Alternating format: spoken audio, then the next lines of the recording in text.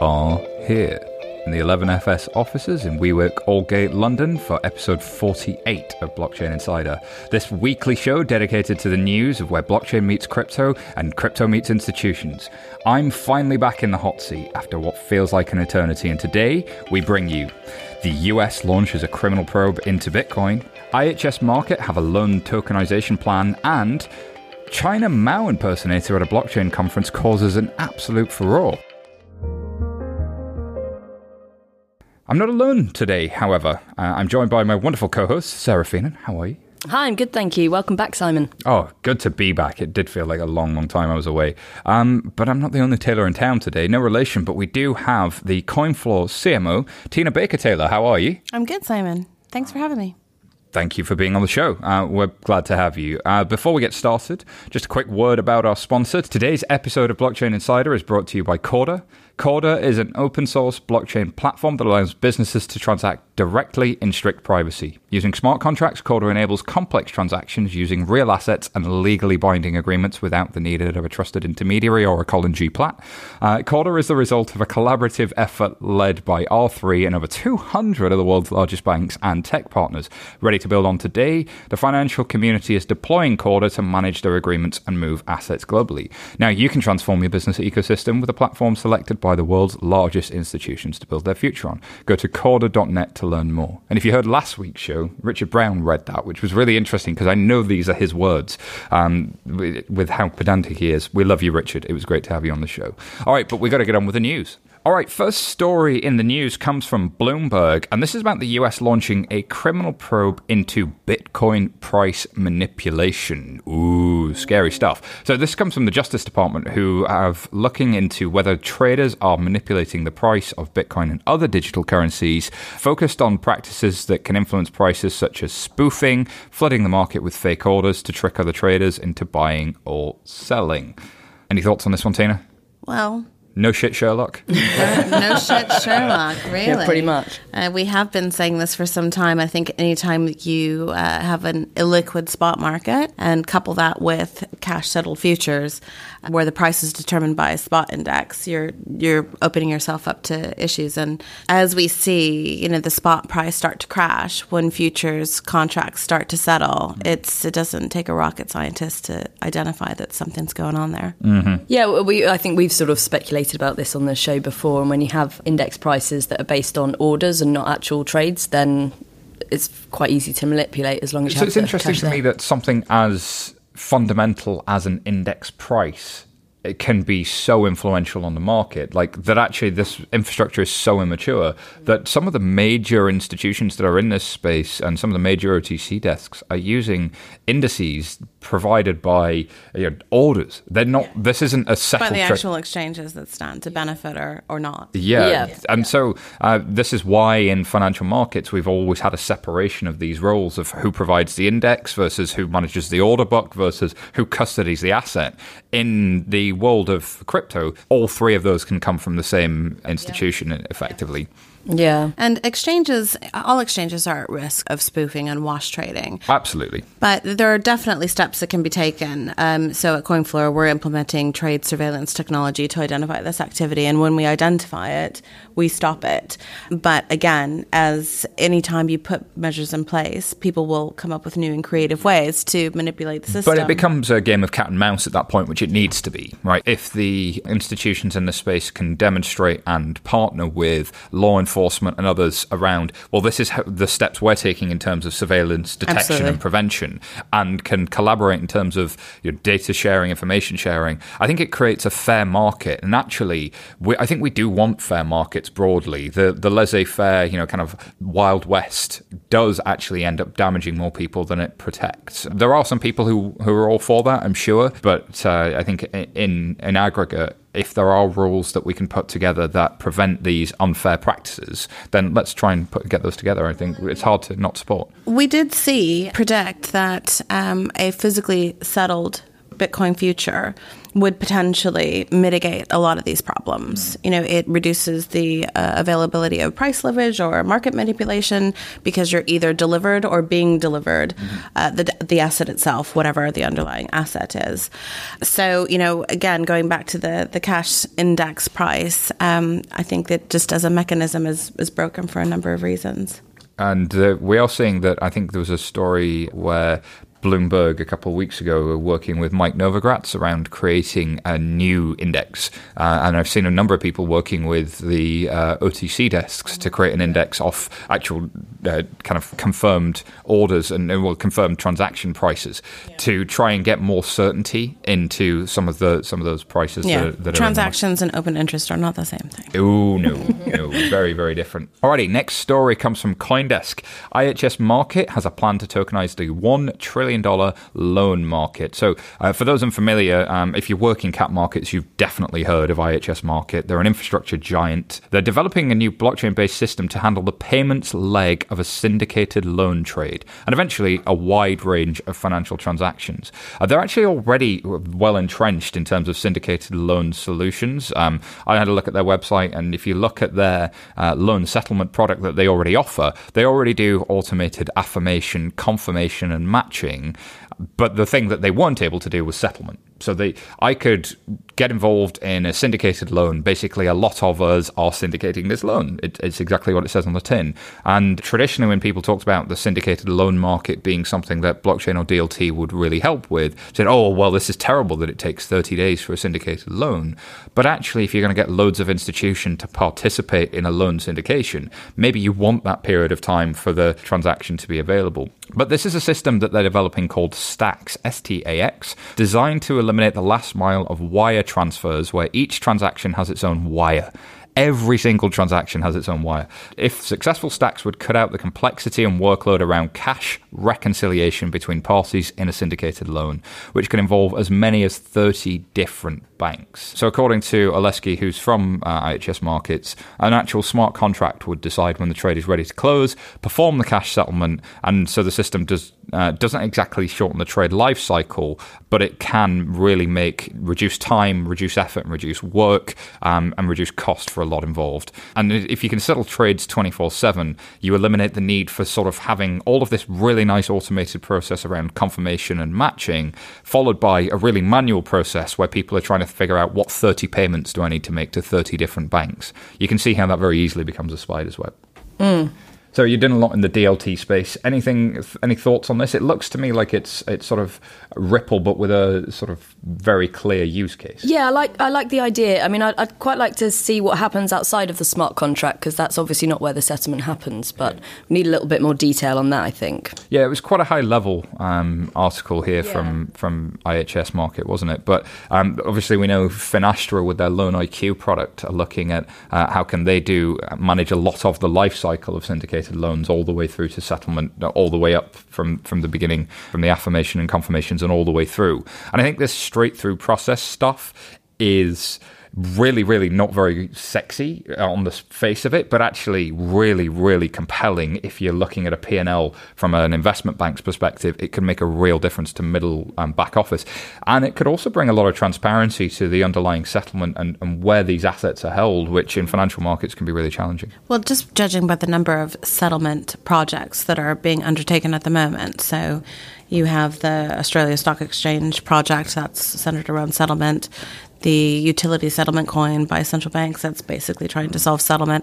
So, settlement is clearly it's a big issue. Something that is an issue. It's a final mile in reducing risk. Until things settle, then you have that counterparty risk open. Absolutely. And the way we settle using a SWIFT transaction is kind of challenging, because when I go to make a SWIFT transaction, I don't know how much it's going to cost, I don't know when it's going to get there, and I don't know what route it's going to take. So if I'm settling, a multi-billion-dollar loan via SWIFT, then I'm spraying and praying, like, please get there. I don't know when you're going to get there. I don't know how you're going to get there. And sometimes the transaction doesn't get there. Like, some SWIFT transactions get lost.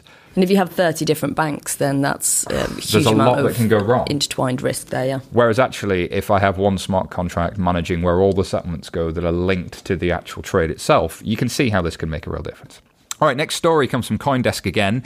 BitGo are building their own digital asset custodian. The startup said on Thursday that it was seeking a charter to build the BitGo Trust, a new regulated, qualified custodian that will be built specifically for digital assets. And they've got a quote here where they said, "We spent a lot of time over the course of this working with customers because ultimately that's who we're going to be serving, and realized they would be best served by a custodian who is entirely focused on their assets. So our focus has been to create a fully qualified, independent digital custodian." And of course, they were going to buy Kingdom Trust, and it looks like they're now not going to. So interesting developments here. Go ahead, Sarah. No, you go. I was going to say by qualified, do they mean regulated? Yeah, so that's they did say they were building a new regulated qualified custodian, but getting regulated as a custodian is no easy feat. I mean, that's a significant journey. I don't know anyone that has specifically for crypto been regulated as a custodian yet.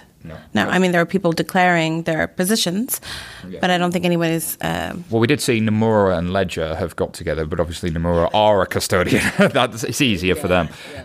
So, I mean, anybody that knows me knows that I talk about institutional money coming into crypto as being pretty paramount to crypto being able to achieve growth and ultimately, its intended promise. So, institutional money brings volume brings price stability, and institutions have, different regulatory and counterparty risk requirements than, individual investors do. So being able to securely store assets is, a primary concern for them. When I heard that BitGo was going to partner with Kingdom, I was really encouraged to see a JV product. So I think we've got now custodian banks, or people that are very skilled at securing or at providing custody in the traditional finance setting. And we have, on the other side of that, the crypto technologists that understand the complexity, because they're not the same thing.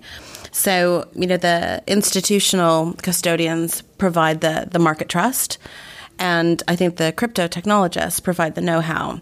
So, JV opportunities seem like, a match made in heaven for me. So I was a little disappointed to see that this wasn't going to happen, but still encouraged that people are focusing on custody, because it's a big problem. Well, it's huge. If you're a pension fund, you want to see that the people custodying, in other words, holding your asset, are different to the people that are transacting the asset. You want to see that separation of the asset manager and the asset custodian. And it's normal that counterparties on either side of a transaction would have their own custodians. That's, again, that we were talking in the first story about the need for the separation of who does what in order to reduce the chances of market manipulation. And so you can see why the market has intermediaries in it. A lot of the initial thesis was we need to get rid of intermediaries, but actually what we're really seeing is the emergence of a new asset class with a need to build this kind of capability that we had before. But at the same time, maybe it doesn't have to look like it did before, because custody for non-dematerialized or listed market instruments for the alternative assets, AIFMD in Europe, so your real estate, your loan origination, all that kind of stuff, art, wine, all of those assets are actually very manual to have funds administration around and all of that kind of stuff. It's really, really painful and slow. And it's really untransparent about where your funds are being managed and what's happening and what's causing the fees. And so big pension funds don't know why they're paying the fees they are. They don't know who they're paying. It's all very opaque. If we're introducing custody into this space, we're potentially introducing transparency of, is my pension fund that I'm holding some crypto? What crypto is it holding? How's it being held? And how's that crypto being used? Which I think is really important to investors. A lot of people are investing for purpose these days, and that transparency in markets shows real potential. Well, and I think source of funds comes into this too, right? So when you're looking at an institutional requirement around, KYC, AML, counterterrorism financing, you need to be sure the source of those funds. Yeah. And some people are able to demonstrate, we call it provable solvency. So if you go into our exchange, you can see all the assets we hold in the blockchain, anonymized obviously, but all the way back from the inception of our exchange. So it's very, very transparent. But you're also trusting that we've done our due diligence to ensure that everyone we've onboarded and all of the funds that we've taken in have been scrutinized. You know, I feel very confident that they have, but if you're an institutional player, that's not an option for you to be, 90% confident. You're going to be on the hook for 100% confidence of those source of funds. Completely. And I think there's some interesting quirks about the nature of crypto assets and specifically blockchains that have the potential to fork and then potential for replay attacks and other things that we've seen when these asset classes have, or these crypto assets have forked in the past. We saw it famously with Ethereum and Ethereum Classic, the replay attacks and then the need for the protections that were put in place by a number of organizations to prevent that. Custodians may find themselves on the front line, and traditional institutions that do custody, I think, have a lot to pick up, and potentially they already understand or may want to understand more about how they'd go into that space and how they do so with a structure around them whereby they're not just operating without a mandate in the wild west of crypto assets, but with kind of solid rules, regulations, and standards. And absolutely. So on. All right, next story. Yahoo Finance, this one comes from. In the Philippines, banks are to pilot an Ethereum-based blockchain for retail payments in a move to further financial inclusion. Some 35 million unbanked Filipinos into the financial system. Union Bank of the Philippines have picked 5 rural banks for a blockchain pilot that will test real-time cheaper retail payments. Tina, do you want to tell us a bit more about this one? Well, it strikes me a little bit around how mobile was going to solve some of these peer-to-peer payments, right, in these remote locations. So, cryptocurrencies, the initial promise of cryptocurrencies, what they were designed to offer, what were peer-to-peer transactions. They were going to be faster, they were going to be cheaper. So, crypto and financial inclusion is really a match made in heaven in theory. I would like to see more use cases solving this problem. I do think it's a natural fit. But if you look at mobile, one of the big challenges that faced mobile payments was interoperability between mobile wallets and mobile phone providers, contract providers. Well, the classic is M-Pesa in Kenya. M-Pesa did really well because they had 80% market share. But it became like the Galapagos of fintech. In one jurisdiction. Because that was one country where that was the case. But now there's good work by the Gates Foundation with their project Mojaloop. And Mojaloop is a set of standards where the telcos are going to use, actually I think it's the Interledger protocol, to connect together a bunch of telcos and create that. This is an interesting alternative direction, Sarah. They're doing something whereby it's institution to institution and island to island. Yeah, they're calling it eye to eye, so it's island to island, institution to institution, and individual to individual, which clever. They all start with I. That should be eye to eye cubed. Yeah, they've missed the trick there, haven't they? So, yeah, as we've discussed, it's to connect rural banks to the country's main financial network.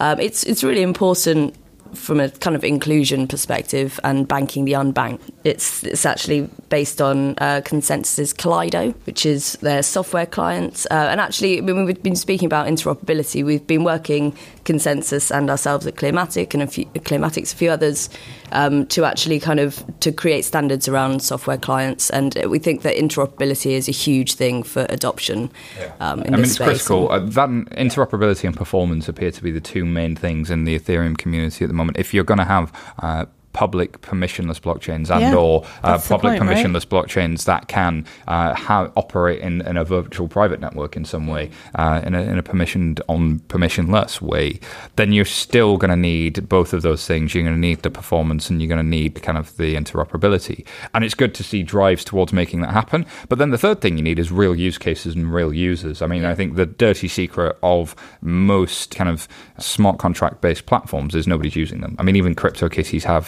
650 users per month or something. It's if this was a fintech, we wouldn't have heard of it. But it gets a lot of headlines because it's blockchain. Some of that traditional sort of startup mentality of, okay, but now I have to really solve a problem for people. Great that you've got this partnership, but the thing that they did really well with M-Pesa in Kenya, when we speak to some of the early software engineers on Fintech Insider, our sister podcast, they tell us that, look, that for a couple of years, they were trying to pivot to figure out what's the underlying problem here. They knew that carrying cash was dangerous in Kenya. They knew a lot of people had to travel for a couple of hours with cash on them, and that was a real problem. But they didn't understand the cultural norms of how money was held and who was holding it. And once they understood that, they knew, okay, so there are these agents, but these agents have these cultural norms, and if we get them using their phone and if we can get them sending airtime, then maybe we start to get somewhere. So there's got to be a lot more proposition alongside the technology. When MasterCard started to look at financial inclusion, Anne Carnes a few years ago gave this talk. It might have been at Money 2020, can't remember where. And she was describing an experience of spending, a week in Africa and really transacting with the community and finding out how predominantly women in this case were securing and storing and spending their money. And, she commented the same, that until you really understand the daily life of a person and what is required for them to kind of transact, some of those practical things don't get noticed until adoption is low. Until adoption's low. And we've seen this with banks for so long, which is they launch a product that nobody uses, and getting it out was the key thing. Whereas with what we're seeing now is the real focus on the job to be done. What is the underlying thing? It's like, how do I get home safely? How do I and if you solve that underlying emotional need and you build a proposition around that, it's a lot stronger. And this is why I got a lot of time for Richard Burton at Balance. He's got the Balance wallet, and he's probably the most kind of user-focused person in terms of product that I've really seen. I may be missing it, and there may be other good ones out there. But in terms of that usable consumer product, I think there's still a long way to go. That said, it does talk a lot about the 5 banks that are out of reach of the financial system in the country, but it doesn't really talk much about the users of those banks or the people that are still yet not even connected to the banks. So if banks are the final users, then cool, but without the people, banks wouldn't exist. Well, hopefully, because this looks like such a targeted project, right? So we're talking about, a couple key banks and a couple islands, that maybe that targeted focus, they'll do the background work and they'll spend the time on the ground to figure out how to actually get those people transacting. Because a lot of times it's just education. Until people understand it, they're not going to use it. Yeah, for sure. I think John Lilich reached out to me on LinkedIn and said sort of he's really hopeful behind this project because it's going to hopefully make a real difference to people's lives. And I know Consensus have a lot of very smart people, and I'm sure they've already thought of this stuff, but it's just not obvious from press releases a lot of the time. All right, next story comes from Cointelegraph. GDPR, the General Data Protection Regulation, and blockchain. Is the new EU data protection regulation a threat or an incentive? So for those who aren't familiar, the General Data Protection Regulation was first proposed by the European Commission in 2012 with an initial focus on cloud services and social networks at a time when blockchain wasn't really a word. And I think it was kind of really well intended. It was, I should have informed consent over how my data is used. There was a lot of signing up for a game and then my data was being sold. Or if I'm just going in kind of using a social network, they would go on and would sell my data in all kinds of different ways, culminating in the Cambridge Analytica scandal. So in a way, GDPR, when it was intended and built in 2012, was quite prescient in the problem it was trying to solve. I think there's some interesting challenges in the legislation that then got written and kind of how this was implemented and brought to life. But there's a definite discussion about whether a blockchain could ever be compliant with GDPR, because one of the key tenets is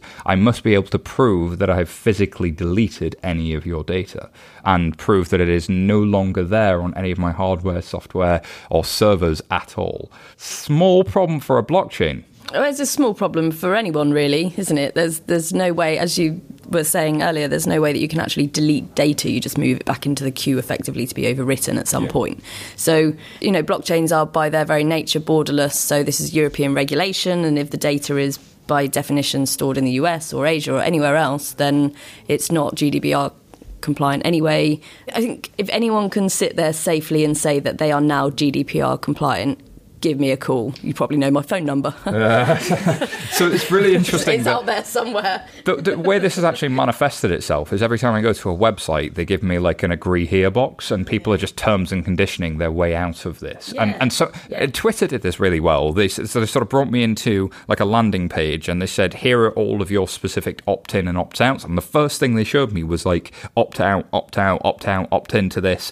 And they were all default ticked, but I had the option to untick them. The first first thing they did was show me that. Most of them, it's an agree page, and then I've got a more options button, and then on the next page, I've got to see the more options button and try and find all of the ways in which my data is used, and then I can opt out. And many others don't even give me that. It's just like, here's my agree page, or you don't use our service anymore. Yeah, which is absolutely not in the spirit of the law anyway, because you're meant to have explicit and informed consent and opt in, not out.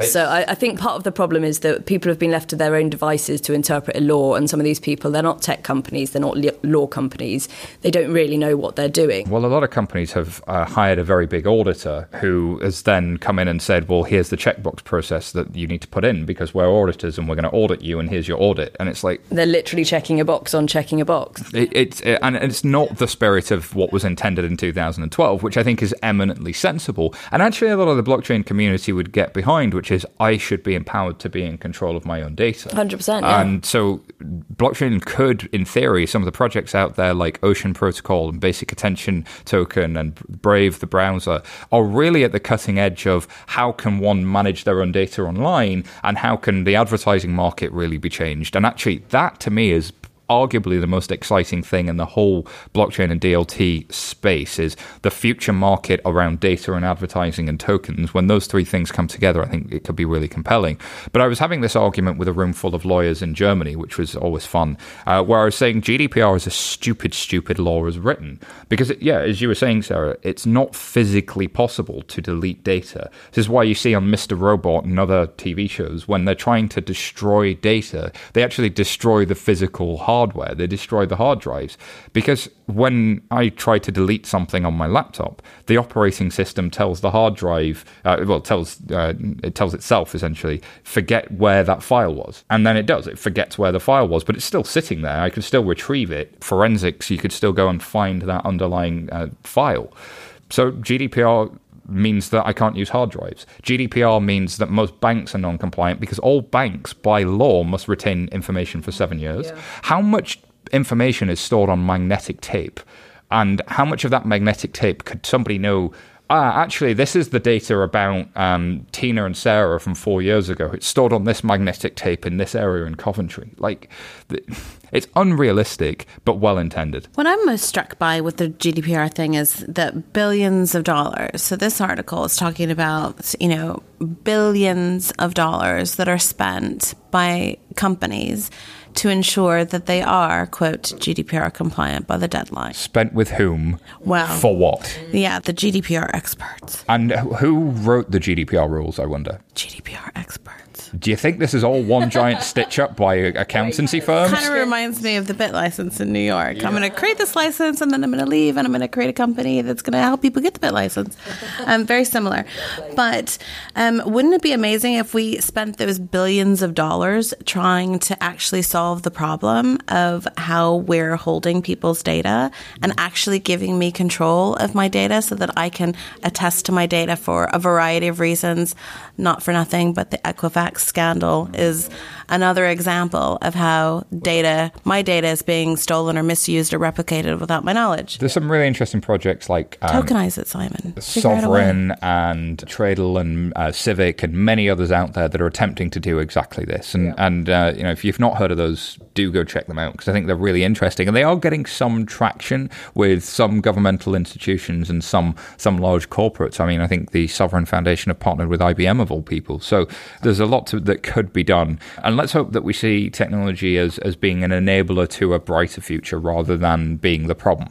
So cheap plug whilst we're here. Plug. Speaking of GDPR, on FinTech Insider episode 220, we dig deep into that new regulation and what it means for the future of personal data. If you're wondering what your digital twin is up to, download that podcast and listen to our industry experts and the dulcet tones of one Ryan Garner and assistant producer Petra, who tell some stories. All right, next story comes from Bitcoinist.com. High-risk vulnerabilities have been found in the EOS network. Poor EOS. Poor EOS and their $4 billion worth of tokens. I know. But if you had an inkling this was coming, it would have been a great short trade. True. Mainnet launch is now uncertain. So a Chinese cybersecurity mogul, 360 total security, which is like comprehensiveness in a title, isn't it? Has identified a series of epic, in quotes, security vulnerabilities in the EOS network. In a potential attack, the wrongdoer has the capability to publish a smart contract which contains malicious code. The supernode of the EOS network will supposedly execute said malicious contract and generate a security hole. And what's really interesting is if you check out their Git repos, Vitalik's actually making comments on a lot of this stuff, sort of trying to help them almost. I can't help but think that the guy's playing 4D chess. Like, that's really something. But EOS, of course, is designed very different to a lot of blockchains. Instead of having Bitcoin and Ethereum does, they've got the proof of work miners that anybody could do. They elect 21 master nodes, and these master nodes perform very differently, which in theory gives EOS much faster throughput. But there's a lot of criticisms about the distributed proof of stake kind of way of doing things. I feel like with EOS, there's a lot of, oh yeah, and a number of things. One of this is, oh yeah, you can put malicious code into all of the nodes. Obviously, if everyone's running the same software and it's malicious, duh. I'm not saying this, but other people have blamed EOS for the crash in ETH recently, in Ether, because it was all held in Ether and then they had to take it out somehow. Well, oh yeah, I mean, obviously that was going to happen, wasn't it? And it just seems like a lot of... if someone's playing 4D chess, then cool, but not many people are thinking more than one step ahead. Yeah, EOS has drawn a lot of criticism as well over the time. But what I'm hearing when I speak to, say, Bob Summerwell and several others is like there's some interesting ideas here, without question. And whilst they've raised $4 billion for a token that they described as absolutely useless and worth nothing, they've also... Or absolutely everything if you're Brock Pierce. Yeah, well, that too. It's one or the other. But also recognised as revenue to the EOS company, to Block.one.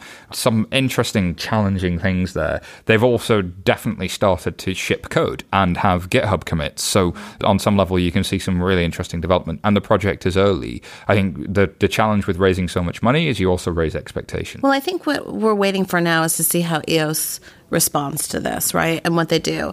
And if we compare it with the recent issue with IOTA. So IOTA, on the surface said, attempted to do the right thing by requesting that their token be audited. And then when they got results that they didn't really like, they were quite defensive and a little retaliatory towards said auditors, right? Instead of acknowledging the issue and resolving them. And I think this brings into account maybe some maturity in the market that we're starting to see emerge. The whole concept of peer review is, standard practice in any scientific community, right? So if you're opening yourself up to that kind of review, then, you need to be prepared to address the consequences. Now, this wasn't peer review, right? This was a friendly hack, but maybe not so friendly. But, I hope that EOS takes this on board and resolves the security holes. I mean, I personally think it has a lot of potential. I'd like to see it succeed. Really bad timing for them, obviously, just days ahead of the launch of the token. So challenging times for them. Alrighty, next story. Coindesk.com, a startup behind ZK Starks technology to seek cryptocurrencies as customers. So rather than launching a new cryptocurrency, founders Eli Ben Sasson and Alessandro Chisea and several other guys are going to go in the corporate route, offering their novel technology to actual blockchains in exchange for their native assets, or what the team calls tech for tokens. I like the tech for tokens. Yeah, we will build tech, we'll code for tokens. Sure. Seeing like a homeless guy holding that picture up with classic meme. So the founder says their technology is unique because it's the only one out there right now that allows a true exponential speed up of verification of arbitrary computations with no setup assumptions and no keys to be distributed in advance. And this is one of the big criticisms of Zcash and anything that uses ZK Snarks, which is if I want zero knowledge proof, in other words, if I want to prove something without seeing the underlying data, i.e., I know that this person is over 18, but I haven't seen their date of birth, is a classic example, then in order to set that up, some people must hold private keys in the first place, and those people that hold the private keys, in theory, have a master key to see the whole network, rendering the security largely pointless, which is why you get with Zcash, you get these crazy ceremonies and creation myths in which 30 people in 30 different countries create a master key and burn it and throw it away. The security is based on a myth rather than any actual security. ZK Starks is potentially both faster and doesn't rely on that. So it's considered really compelling for that reason. And it's interesting that they are selling that for tokens rather than creating their own crypto. Yeah, definitely. I think there's quite a lot of tokens out there at the moment. I like that they're building infrastructure to support the existing projects instead of coming up with their own project. And, I also really like that they didn't issue an ICO and they're going this tech for tokens route. I think it's, it feels a bit more altruistic and, market supportive. I will profess that until you just gave us that overview, I do not understand. This technology. It's incredibly technical. I don't profess to have done a particularly good job at it. I know, but it sounds good. Yeah. So the guys at Zcash would probably do a far better explanation of it. Amber Balde would do a far better explanation of it. I have at best a layman's understanding, but it's you can see why, in theory, in public permissionless blockchains in which every transaction is out in the open, to have something that's shielded in some way, shielded transactions like Quorum have and others, this potentially solves a real problem around privacy. The challenge with Bitcoin always was it's relatively trivial to figure out who the underlying person is making the transactions from just 2 or 3 transactions. Yeah, I think the important point about Starks is that it reduces that attack vector of having the key exchange in the first place. Completely. All right. So we wish them well, and it seems like an interesting route. Not doing their own token, but code for tokens. Let's have more of this. That's your next T-shirt. That's my next T-shirt. Yeah, we'll code for tokens. I am a terrible coder, and I'm dyslexic, so I can't even spell the things. I'll give you some cotons then. But I still did 3 years in a telco writing code, so who knows? That tells you a lot about the telcos, right? All right, Forbes.com. When cryptocurrency goes green, not green with envy, but I think green in terms of of going green. Blockchain can save the environment. So this comes from the Gear blockchain company, GEAR. Founders have dedicated their company to the growth of global green energy production and environmental well-being. Our theme over the past few years has been from resources to regenerative, meaning that we want to take a dirty industry known for extracting things from the earth and innovate into something that could be used to give back to the earth instead. Creating a self-sustaining project in the crypto blockchain space is the first step for encouraging further innovation. Okay, I get this. Are they using proof of work? Because it doesn't really seem like that's particularly energy efficient. Well, so here's the thing. Do you need to be energy efficient, or do you need to generate energy sustainably and without carbon?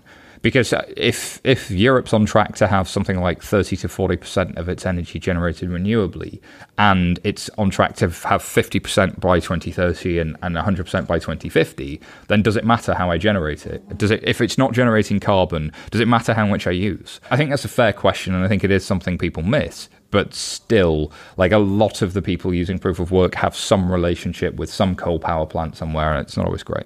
But it is one of those common things that people throw at Bitcoin is like, oh, it's dirty. Oh, it's not very power efficient. But then neither's IBM. Yeah, exactly. So, you've got the big tech companies that their data farms use far more energy than all the, crypto mining combined globally today. What I'm mostly struck by is if we take a step back and look at the maturity of the crypto space, it is nascent, right? It is in its infancy. And to be self-aware enough to say, this is a challenge, straight out the gate, where other industries, and, I won't poke fingers, but, 50 years later, they're like, actually, we did some damage there, sorry.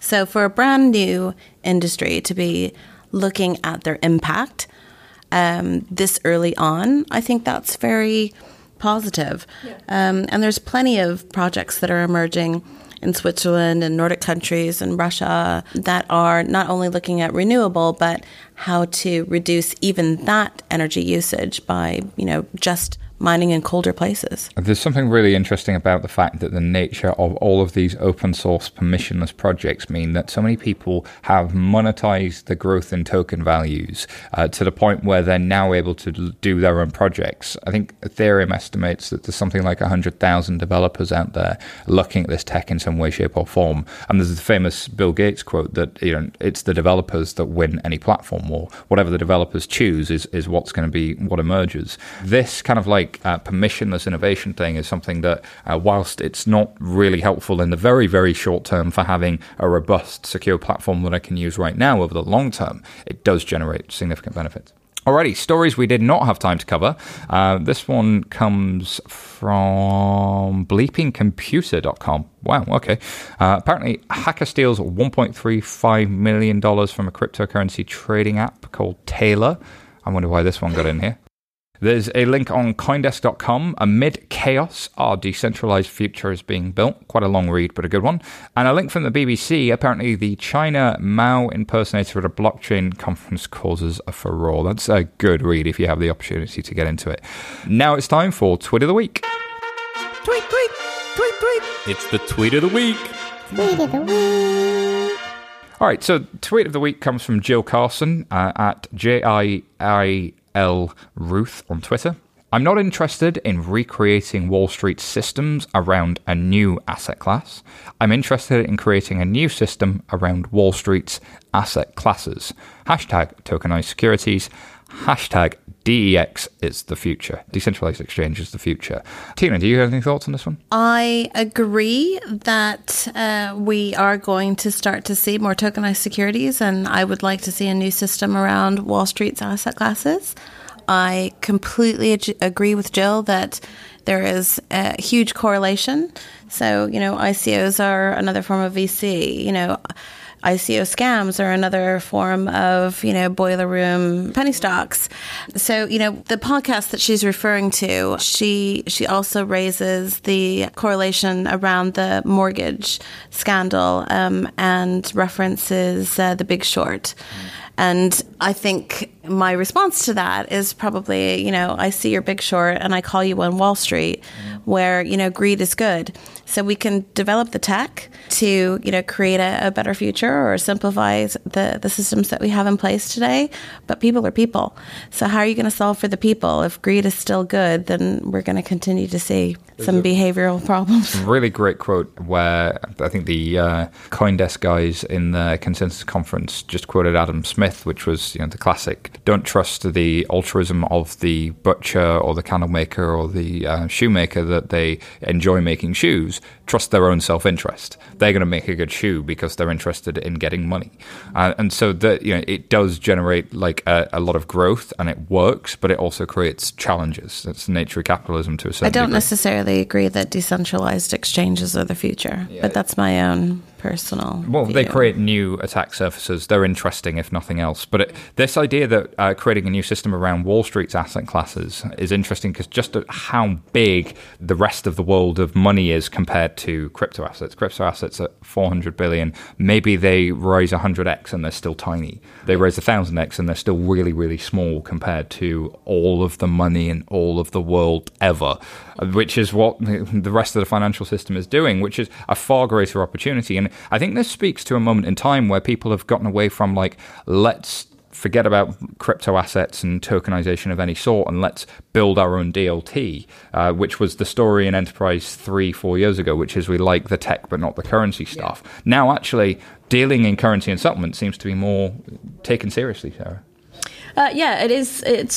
It's very interesting times. I think my take on this, I guess, is that the first part of her sentence is very interesting. First part of her tweet, she's not interested in recreating Wall Street systems around a new asset class. And I think this speaks to a recurring theme that we're seeing people relearning lessons, reinventing the wheel, doing things that have already been done. And I think, there's a great deal of intellect that's gone into building these mechanisms. But the first thing you do if you approach something academically is do a literature review. And I don't feel that that's been done to the greatest extent. And these things are being reinvented. We should basically look at what's out there. And also, the flip side of that is the opportunity presented to Wall Street and financial institutions. So we mentioned the syndicated loan market earlier, looking at tokenizing payments as being the way in which they're going to start to work just with the settlement leg of one transaction. But if you start talking about real estate and loan origination and all of these asset classes that are difficult to manage in today's economy, that's where I think a lot of financial institutions get much more excited. Yes, it's nice to deal with crypto, but what if we were to use that way of thinking to deal with asset classes that are non-traditional, the alternative asset classes, or even the listed market instruments? So if I'm looking at listed market instruments, if I'm looking at alternatives or crypto assets, all three of those have opportunity. And all three of those, I think, are going to be big themes for the next foreseeable future. Alrighty, listeners, before we go, just wanted to remind you that 11FS, the company that brings you this podcast, are a challenger agency who help banks, asset managers, FMIs, or anybody with a challenge in blockchain or DLT to achieve more. If you want to understand how to commercialize blockchain projects, or even just understand what's going on or have a speaker for your next event, we hope you'll get in touch. You can hit up our website at 11fs.com to find out more. Sarah, where can people find out more about you and Clearmatics? About me, you can tweet Clearmatics at Clearmatics or go to clearmatics.com. If you want to tweet me specifically, you can tweet me at Seronimo, or in fact, you can find me on stage at Money 2020 with Tina next week. Oh gosh, isn't that exciting? Together again. Yes, indeed. And Tina, what about yourself? Where can people find out more about you and CoinFloor? At CoinFloor, visit us at coinfloor.com. Me personally, you can reach me on Twitter at Tina Taylor or at CoinFloor at CoinFloor. Thank you very much, Tina. All right, I have to thank our production team here.